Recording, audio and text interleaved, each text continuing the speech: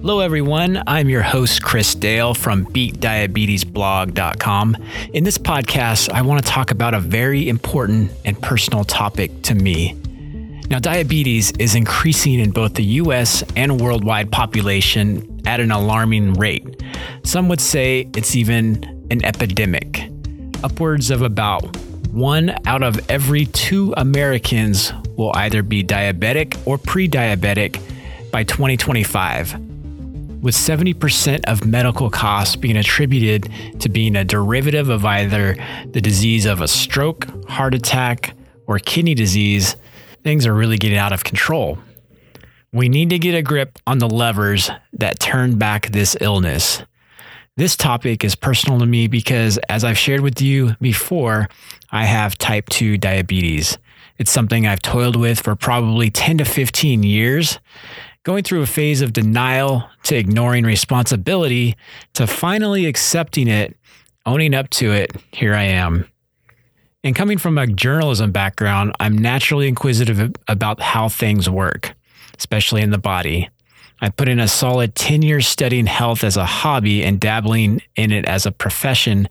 Through my research, I've come across a number of practitioners who've dispelled myths about diabetes. I'll share with you now what I know. There are several types of diabetes, as you know.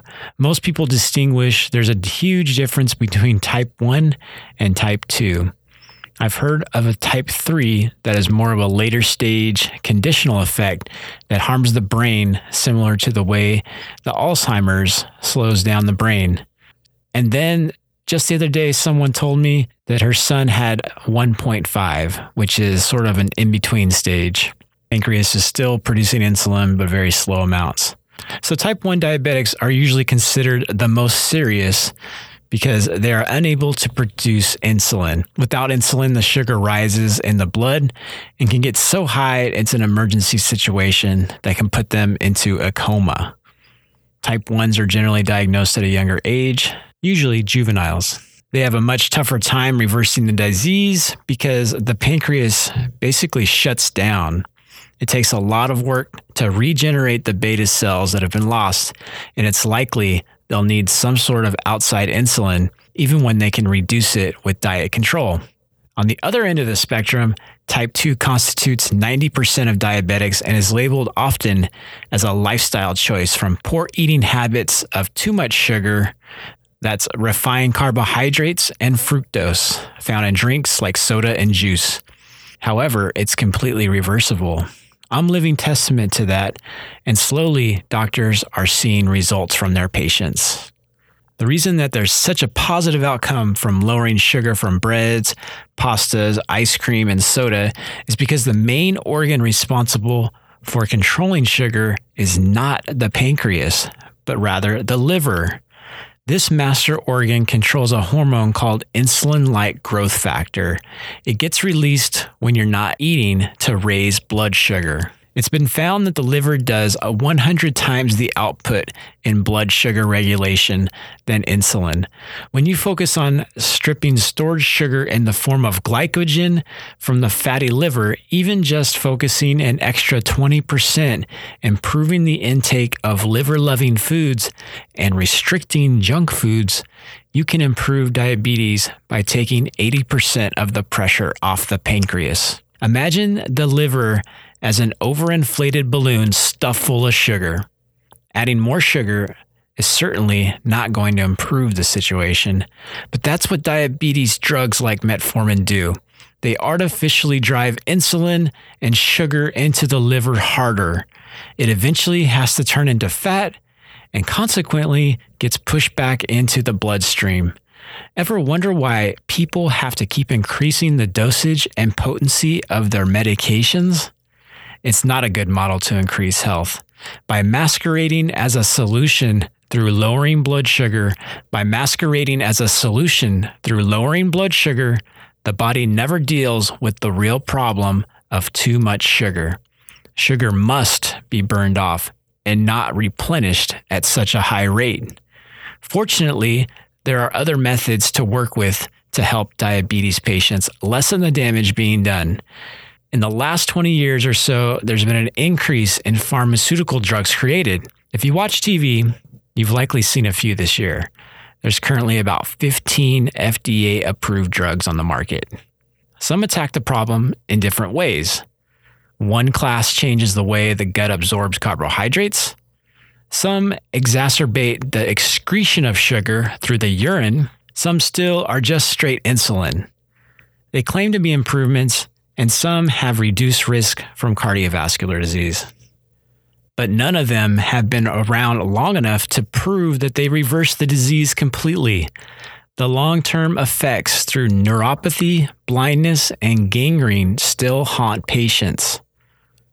Another solution is bariatric surgery. This therapy has proven to have some amazing results, provided that the diabetic is at a point they choose to either place a lap band around their stomach or surgically reduce the size of the valve of it is to prevent foodstuffs from entering at a rate that led to the disease.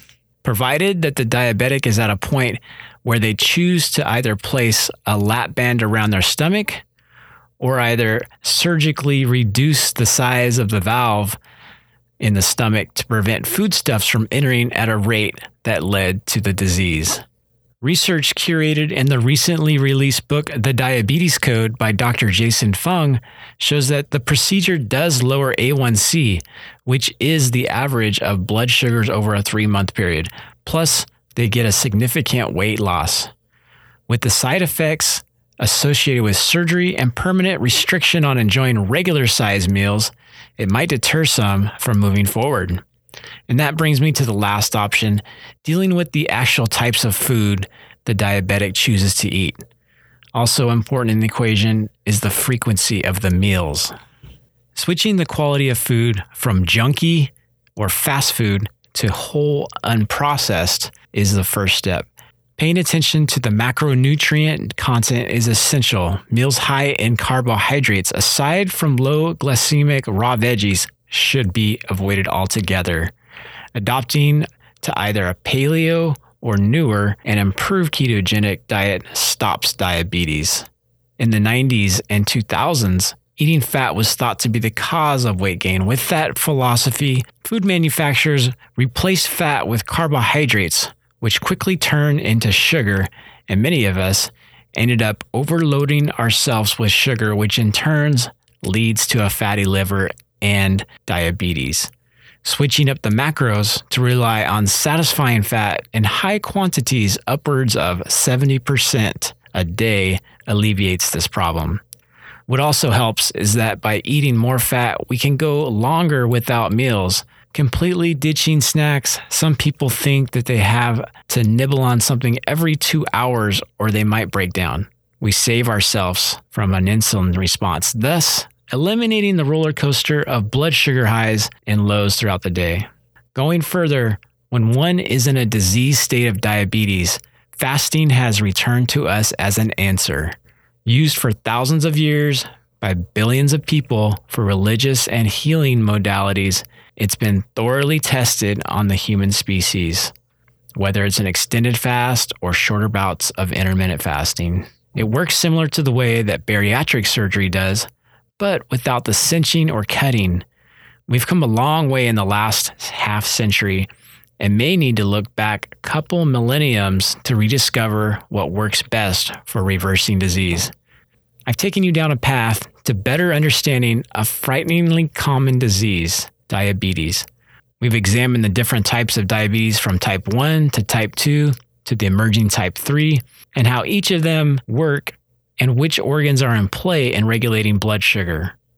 I told you about the various treatments from the past, their impacts on the body and their shortcomings. And finally, I've shared with you about the healing power of the ancient tradition of fasting and how it's arguably as effective or even better in permanently reversing or improving the disease. I hope you all learned something from this talk today that you can take away. Share this information that I have gathered on the subject over the years from my own curiosity to discover health and wellness, also as a personal necessity to heal myself naturally. Share this with a friend or family member. Diabetes can be beaten. It's happening now. Thank you so much for listening, and listen out for my next podcast.